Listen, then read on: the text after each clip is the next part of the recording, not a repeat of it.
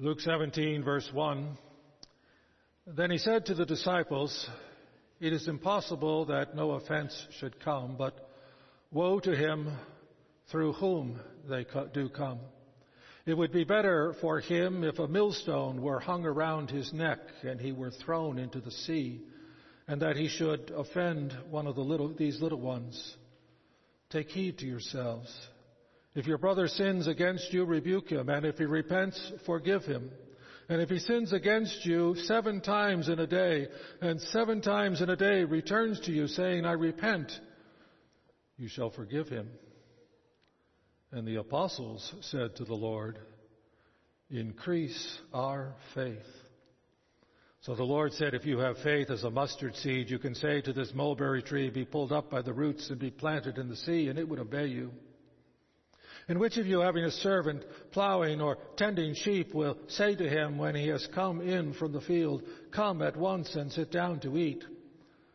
But will he not rather say to him, prepare something for my supper, and gird yourself and serve me till I have eaten and drunk, and afterward you will eat and drink? Does he thank the servant because he did the things that were commanded him? I think not. So likewise you, when you have done all these things which you are commanded, say, we are unprofitable servants. We have done what was our duty to do." Thus far the reading of God's Word. May add His blessing to it.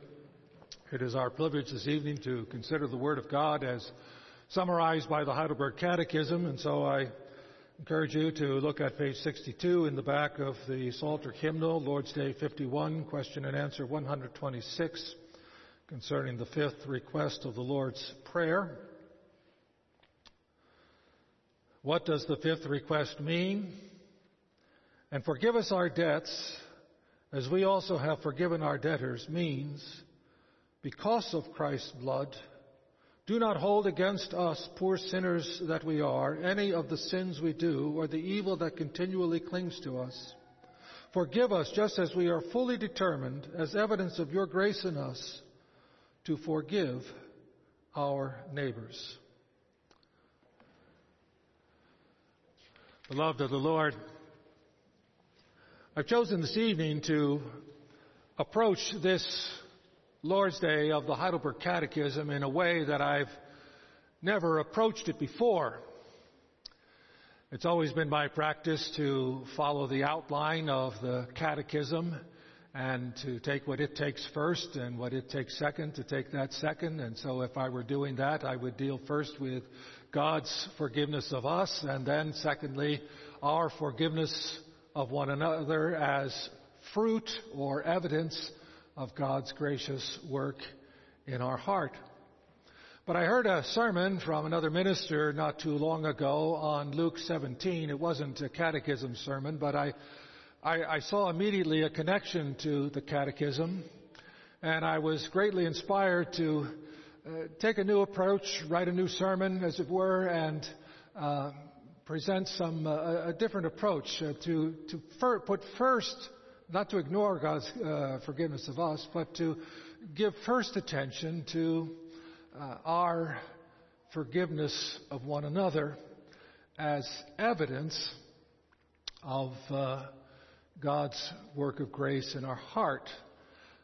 The sermon I heard was from one of my favorite preachers, Reverend Tim Keller, and you may hear echoes of his ideas tonight. The words are my own, I assure you. I'm not plagiarizing words, but as in every sermon, there are ideas that come from other commentators and other ministers that I don't feel the need to footnote each one.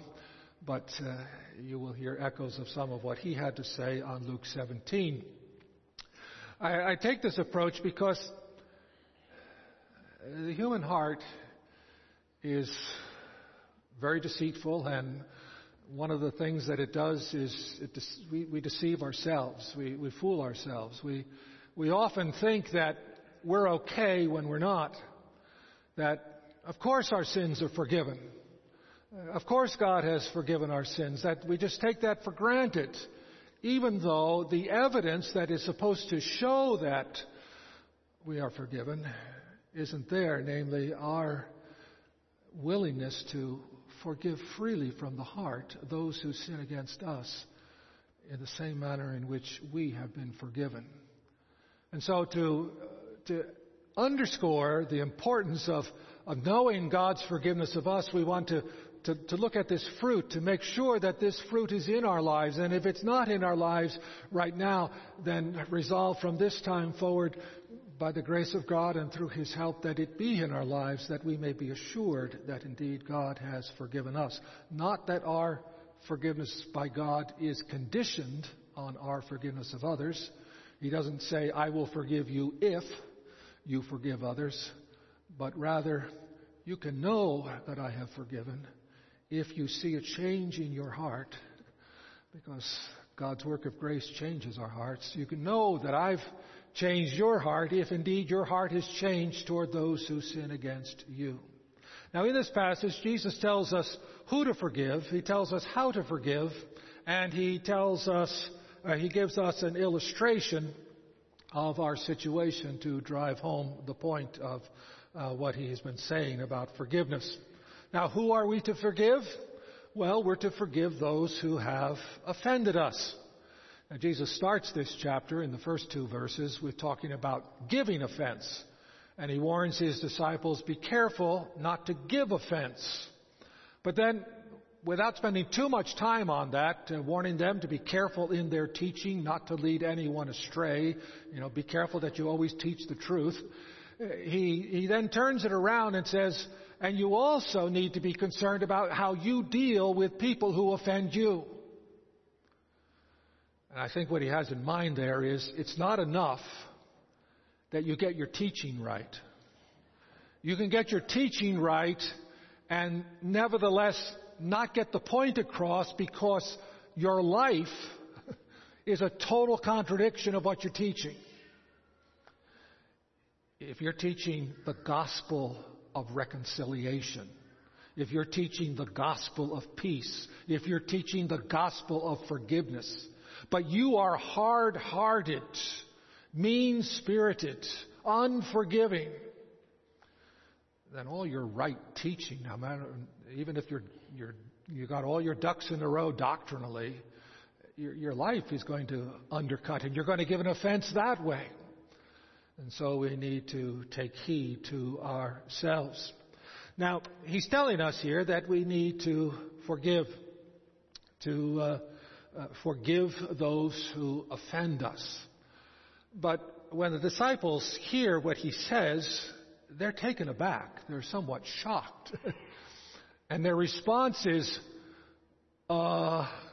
we can't do that. Although what they say is, increase our faith. A very humble, good prayer. Increase our faith. They feel totally inadequate. Now, why is it that they are responding this way? What was it that Jesus said? Well, the duty He imposes on them is perhaps a little bit more than what you might first imagine. He says, if your brother sins against you, forgive him. But then He adds, if he sins against you 7 times in a day and comes back to you 7 times in that day and says, forgive me, you need to forgive him. Now, what's that all about? Have you tried to imagine how that might work? Somebody sins against you. They offend you. They hurt you. And they realize it and they come and they ask for forgiveness. And then 2 months later, no, not 2 months later, the same day, they do it again. And they come to you and ask for forgiveness. And, well, I already forgave you once, but again, yes, okay, I will forgive you. And the 3rd time and the 4th time and the 5th time, by the time they get to the 4th or the 5th or especially the 6th, you're going to say, what's going on here? Are you really sorry for what you're doing? Now, if it were a little thing, a minor infraction, a slip of the tongue or a minor injury or something, you say, okay, 7 times, yeah, no big deal. But that's not, Jesus doesn't say a minor sin. In fact, it's probably even worse than just 7 times in a day. There's a second way to understand that reference to 7. Dr. Venema mentioned that other way of understanding. Well, he didn't talk about this text, but he talked about the number 7 last Sunday morning when he said that one of the 7 letters to the churches of Asia was addressed to Covenant Reformed Church in Pella. And on what basis did he say that? Well, because there were 7 letters. Now, you and I are not accustomed to giving symbolic significance to numbers, but the Jewish culture did. And as Dr. Venema pointed out, the number 7 is symbolic of fullness, completeness, or even perfection. And so, instead of reading this as 7 repetitions of one sin, think of it as the perfect sin, the perfect storm of sin. That somebody sins against you in the worst possible way. You can let your imagination wander for a moment. What would be the worst possible thing that somebody could do to you? The worst possible sin against you? I imagine our answers would be different depending upon our age, upon our circumstances, and so forth. But whatever it is, if it is the perfect storm of sin against you, the worst thing that anybody could possibly do to you, if that's what the disciples understood, then it's no wonder they say, Lord, increase our faith. Well, it really doesn't matter whether it's 7 sins, the same sin 7 times, and not a little sin, because he doesn't say little sin, but any sin that hurts repeated 7 times so that it becomes a really big thing, or whether it's one sin that is the really big thing, our duty is the same. We need to forgive. Now, how do we deal with that?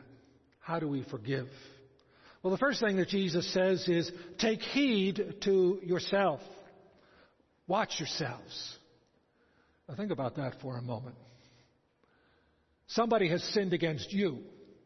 You haven't done anything. And Jesus says, you take heed to yourselves. When you are sinned against, you need to be careful. Why do you need to be careful? Well, because if you don't handle this rightly, you'll handle it wrongly. And if you handle it wrongly, not only will you undercut the gospel, the message of peace and reconciliation, the message of forgiveness, but you may endanger your own soul. The author of Hebrews writes in Hebrews chapter 12, See to it that no one fails to obtain the grace of God, that no root of bitterness springs up and causes trouble, and by it many become defiled. If you don't forgive, what's the alternative? It's anger, it's rage, it's bitterness. It's a desire to get even, to fight back. Say, you hurt me, so I'm going to hurt you. And so often when we say, you hurt me, I hurt you, we're like Lamech married to Ada and Zillah. You remember that? Lamech married to Ada and Zillah, 7th in line from Adam through Cain's line. A man slightly injured me and I killed him. It's so distressing when I see little children acting like Lamech. Little Susie is angry at her brother, so she hits him in the arm. And little Johnny turns around and slugs her in the face and gives her a black eye. And why did you do that to your little sister? Well, she hit me first. Yeah, she gave you a little tap on the arm. You slugged her in the face and gave her a black eye. And as grown-ups, we hardly ever grow out of that. You hurt me, I hurt you back, and you hurt me a little, I hurt you a lot. And he's saying that root of bitterness will grow and cause you to fail to obtain the grace of God. Fall short of the grace of God, our pulpit Bibles say. The New King James says you will fail to obtain the grace of God if that root of bitterness grows. That's why you have to watch yourself. You know, Reverend Keller, in more than one of his sermons, I've heard him mention this, that there are 4 English words that all have the same root, English root. They are the words wrath, wreath, writhe, and wraith. Now, to a wreath, that's something made of twigs or flowers or other material that's twisted into a circular form. Its structure is formed by twisting material into a shape. To writhe, as to writhe in pain, is to twist and turn and squirm and wiggle in pain. And, you know, you get all twisted up because of the pain. You can't find any place to rest, and so you're thrashing about, writhing in pain. A wraith is a fictional character, something that appears in fictional literature.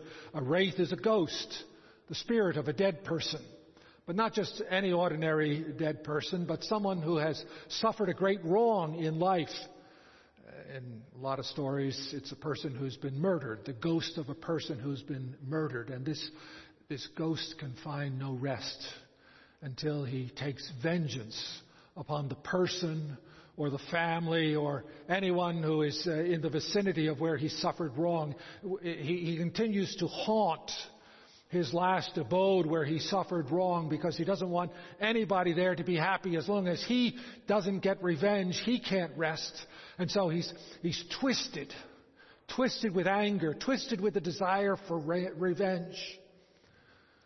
Well, all those words have that twisting idea in it, and that's what wrath is. Wrath is being twisted inside with rage, with anger, with bitterness. Don't let that root of bitterness. Watch yourself. Don't let it grow, because if it grows, it defiles many, and you may fail to obtain the grace of God. This petition of the Lord's Prayer is all about what the Catechism warns us about. The clear inference in the Lord's Day is that if you refuse to forgive, but instead harbor hatred in your heart, then you can have no assurance that your own sins have been forgiven. Refusing to forgive, staying angry, wanting revenge will distort and twist your heart. It will cast a dark shadow over every aspect of your life. It will block out the light of the glory of God in the face of Jesus Christ. And if you don't repent, you will become a living wraith, twisted by hate, who can never find peace or rest. Well, that's what we don't want to do. How not to respond. How should we respond? Well, some people think, you can't just teach me how to forgive. Forgiveness is hard. How can I forgive somebody if I'm so hurt? How can I forgive somebody if I'm so angry? I can't just turn off that anger. It's there, and it's beyond my control. Well, forgiveness is very much like love.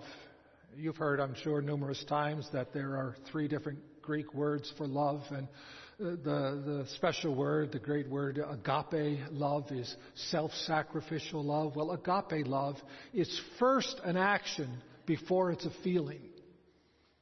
And that's what forgiveness is also. Forgiveness is an act of agape love, which is first an action before it's a feeling. You can forgive people that you're still angry with by acting a certain way, by doing certain things.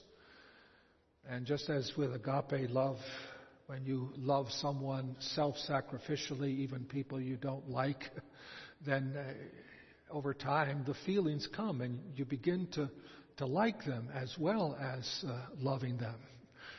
First you love them and then you grow to like them. In a congregation this size, there's bound to be dozens of people here that under any other circumstance, you would say, they're really not the kind of people that I feel comfortable around or want to associate with. But we're commanded to love each other with agape love. And over the years, we learn to show our love in various acts of kindness and generosity. And lo and behold, these people that in any other setting we would never be friends with, we actually begin to like them and to enjoy their company because we have loved them. Well, that's what forgiveness is like. It's an action before it's a feeling. Well, what are the actions? Well, there's three things that Jesus says to do here. The first thing you need to do is to identify with the sinner who has sinned against you. Now, where does he say that? Well, he says that when he says, when your brother sins against you. Not when that low-life scum sins against you, but when your brother sins against you. The one who stands alongside you, who is just like you because he's your brother. And this word can have a broad meaning. It can mean your blood brother, the child of your mother, It can mean your brother in the faith. Or it can even mean your brother in humanity. For we are all fallen image bearers of God with every other human being. God is the Father of all in the sense that He is the creator of all. There's two ways the Bible uses the word Father. First of all, for His chosen people, but in a couple of places also He's the Father of all mankind. And all mankind are our brothers. And we have a duty to forgive even people outside the faith. Think of the Sermon on the Mount and the end of Matthew chapter 5. Jesus says, but I say to you, love your enemies. Love your enemies. Bless those who curse you. Do good to those who hate you. Pray for those who spitefully use you and persecute you, that you may be sons of your Father in heaven. For He makes His sun to shine on the evil and on the good, and sends rain on the just and on the unjust. He does acts of kindness to our enemies, to the wicked, to the just and the unjust. And therefore we are to do acts of kindness like forgiveness. In Mark chapter 11, Jesus says, and when you stand praying, forgive if you have anything against anyone, so that your Father also who is in heaven may forgive you your trespass. If you stand praying, forgive if you have anything against anyone. No qualifications there. Not your blood family, not your church family, anyone in the world. When you stand praying, forgive unilaterally. Completely forgive those who have sinned against you. So the first thing we need to do then is recognize that this person who has sinned against me is just like me. He's my brother. He's my brother in fallen humanity, and I can't put myself on a plateau high above him and look down my nose at him. As long as I am proud and arrogant and looking down, I'll never be able to forgive. I have to identify with the sinner and recognize that I have sinned also. We're all sinners. We're all broken image bearers of God. That's the first thing you do, is identify with the sinner. The second thing you do is cancel the debt and pay it yourself. Now you're scratching your head. Oh, I don't see that in the text. Where does it say cancel the debt and pay it yourself? Well, it says forgive. It says forgive him. And what does the word forgive mean? If you look in a dictionary of the Greek language, you look up the Greek word here and look up the definition. It says the Greek word that's used, translated here, forgive, to send off, to let go, to release, as in forgiving a financial debt. Like saying to the debtor, don't worry about it. It's taken care of. You don't owe me anything. Now let's say you own a building and you have a renter in the building. And the renter says to you, "Oh, this COVID-19, it's ruined my income. I have no income for March and April. I can't pay the rent." Now, you're the landlord. You're the owner of the building. You need the rent to pay the taxes. You need the rent to pay the mortgage. You need the rent to keep up the upkeep on the building. What are you going to do? Well, you can do what a lot of landlords are doing now and say, "Well, I won't evict you for late payment, but you got to pay sometime," you know. But it is conceivable that some landlord might say, "Don't worry about it. March, April, I forgive the debt. You don't owe it to me anymore. I expect you to start paying in June and July and August and so forth, because now you're back open, you're back in business again, but I forgive the debt." Well, if you, the landlord, forgive the debt, who pays the taxes? Who pays the mortgage? Who pays the upkeep on the building? Well, you do. You know, there's an old metaphor for that. You eat it. You know, that you eat the loss. You internalize it. You take it on yourself. To forgive means to cancel the debt and pay it yourself. I hope you're not surprised at that definition. You ought to know that definition. If you've been raised in the church, you ought to know that that's what forgiveness is. When God forgives you, what does He do?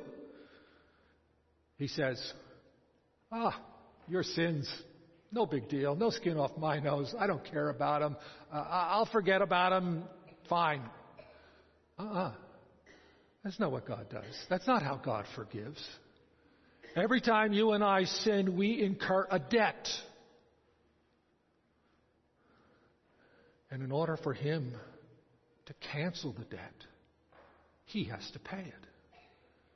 He paid the debt in the person of His Son, Jesus Christ, whose death on the cross satisfies the just demands of God's righteousness so that our sins may be forgiven. To forgive means to cancel and pay it yourself.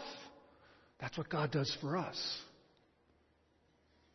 Now, when we sin against God, we sin against the most holy being in the universe, and the wages of such sin is death. When we sin against each other, we're sinning against broken sinners.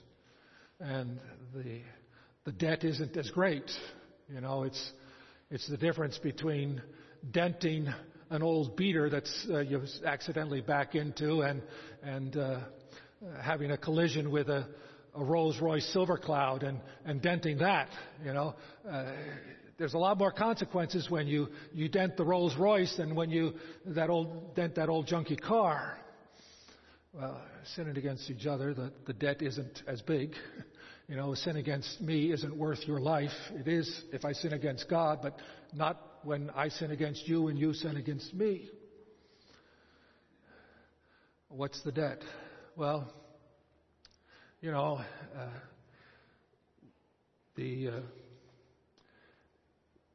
if someone robs you of happiness, sins against you and makes you sad, or ruins your reputation, destroys your career, you say, "You robbed me of my happiness, now I'm going to destroy your life." Or, "You robbed me of my reputation, now I'm going to ruin your reputation."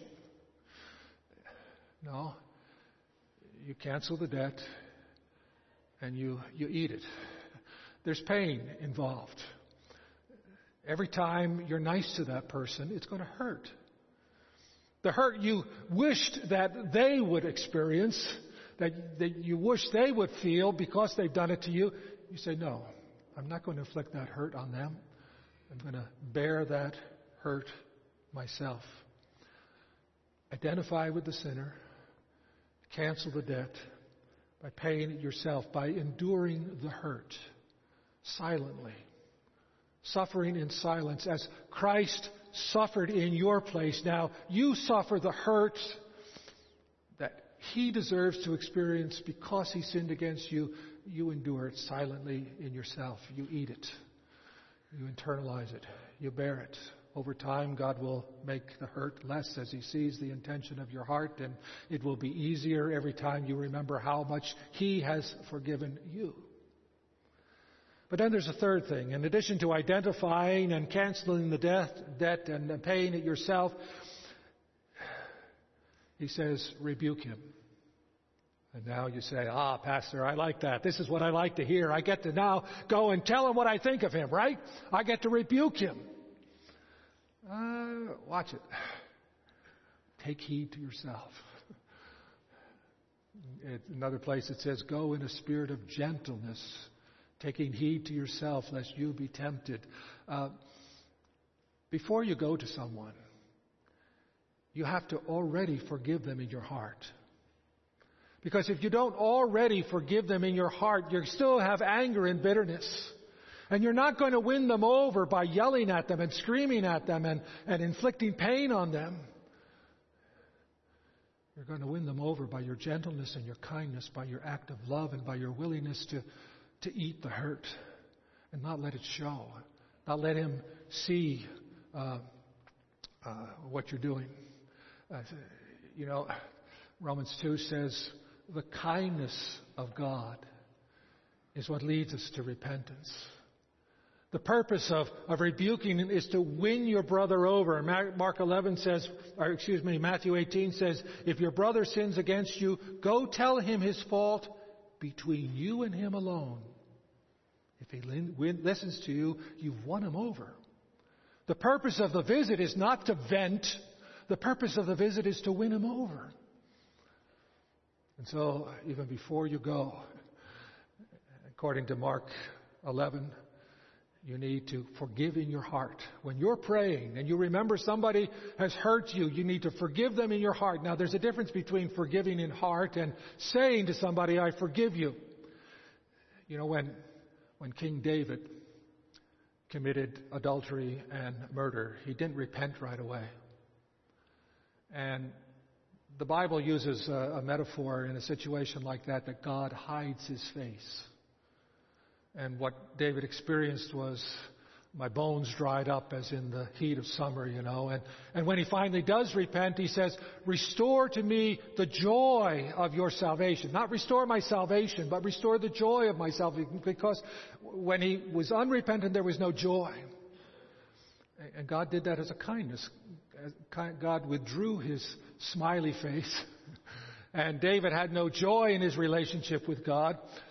Even though the moment David sinned, God had already forgiven David in God's heart. God had already forgiven him in his heart. Even though David hadn't repented yet, God was dealing with him gently and kindly by hiding his face. So there's a difference between forgiving in your heart and how you conduct yourselves toward the person before and after they repent. But you have to get rid of that bitterness and rage by forgiving them in your heart before you go to them, so that you go in kindness. Now, Jesus illustrates all of this with a parable, and the parable is hard to understand because there's nothing like this in our culture, but it was readily understood in the culture shaped by Mosaic law, particularly by Deuteronomy 15. The key, I think, is the word unprofitable servants. What are unprofitable servants? We don't know what that is in our culture. If an employer hires an employee, there's profit for both. The employee produces something, and the employer compensates him with more than what it costs the employee to get to work and be there, so that he has enough money to go buy a house and support a family and so forth. There's profit for the worker, but there's also profit for the employer who takes the service or the product and sells it for a profit. There's profitability all around. How can servants be unprofitable? Even in ancient times, or not so ancient times, where the wicked institution of slavery existed, there was profit for the plantation owner, not for the slave, but there was profit for the plantation owner. The owner was indebted to the work of the slaves because it made him rich. what kind of situation is there where you have unprofitable servants? Well, Deuteronomy 15 talks about the poor in Israel and how to deal with the poor in Israel. The poor who get so in debt that they can't pay off their debts. And what they were to do was the debtor was to go to the one to whom he owed money and become his servant. But Mosaic law limited it to 7 years, really to 6 years, because it says in the 7th year you're to send him off. So 6.5 years, whatever, 7 years, or at the end of 7 years, send him off. They put a limit on it. And why the limit of 7 years? Was it because in 7 years any debt could be paid off completely? No, on the contrary, most debts couldn't be paid off in 7 years. The system did compensate the one to whom money was owed. He got some benefit from it, but he rarely, if ever, got full compensation, so there was really never any profit for him. After the servant does everything he's supposed to do, he'll still leave after 7 years owing that man some money. In fact, the man has to not send him away empty-handed, but give him a grub stake to help get restarted. The whole system was really more about compassion for the servant, for this person who had been a poor steward, maybe not a good worker. This 7 years of employment will teach him a good work ethic, give him more responsibility, kind of rehabilitate himself so that he can be sent out again to make a better start in life, and give the one to whom money had been owed some compensation, but never enough to pay. That's the situation that you have here. Now notice in the story, these workers, these people who were poor and indebted and are trying to compensate somebody for the debts that they owe, are doing a hard day's work and wanting to come in and sit down with the master. Right after work, when the master would eat, they want to sit down and eat with him as if they're equal with the master. And some of them are thinking, I did a good day's work, the master ought to thank me. I think he's indebted to me for what I did, so that he owes me his thanks. These servants who can never pay off their debt are trying to act like masters, and as if they're able to pay off their debts, and that the master is indebted to them. And Jesus says, no. Remember in this situation that even after you've done everything, you're still unprofitable. Well, what's this all about? Well, this is about you and me. Why is it that the Lord's Prayer is found two different ways? In one place it says, forgive us our trespasses as we forgive those who trespass against us. And then in another place in the Gospels it says, forgive us our debts as we forgive our debtors. It's because trespasses are debts. Trespasses, sins, indebt us to God, and we owe Him. And He has devised a system for our rehabilitation that is more for our rehabilitation than it is for Him compensation. We can never pay Him back all that He owes to us. We're forgetting that we're sinners and that we are deeply in debt. It's the same thing that we need to remember from the parable of the unmerciful servant. The one servant who was forgiven this huge debt, and then he turned around and demanded payment of someone who owed him very little. Well, relatively speaking, you and I owe each other very little when we sin against each other. Not that our sins aren't important and can be very grievous at times, but in comparison to our debt to God, what we owe each other is nothing. We are forever in His debt, and we can never pay it off. And we need to humble ourselves and remember that. And especially, above all, we need to remember that our Master, to whom we are indebted, humbled Himself, and He became a servant to do for us what we could never do for ourselves. He paid our debt. By the strength of His divinity, He was able to bear in His humanity the weight of our debt, a weight that would have eternally crushed us if it fell on us. But He bore the weight of our sins, the guilt of our sins, the punishment of our sins throughout His life of suffering, but especially during those 3 black hours on the cross when He cried out, my God, why have you forsaken me?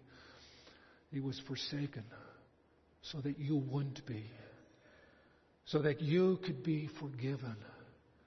You are the servant who can never pay off your debts, and you have a master who has paid them for you. And now he says to you, forgive as you have been forgiven. Amen.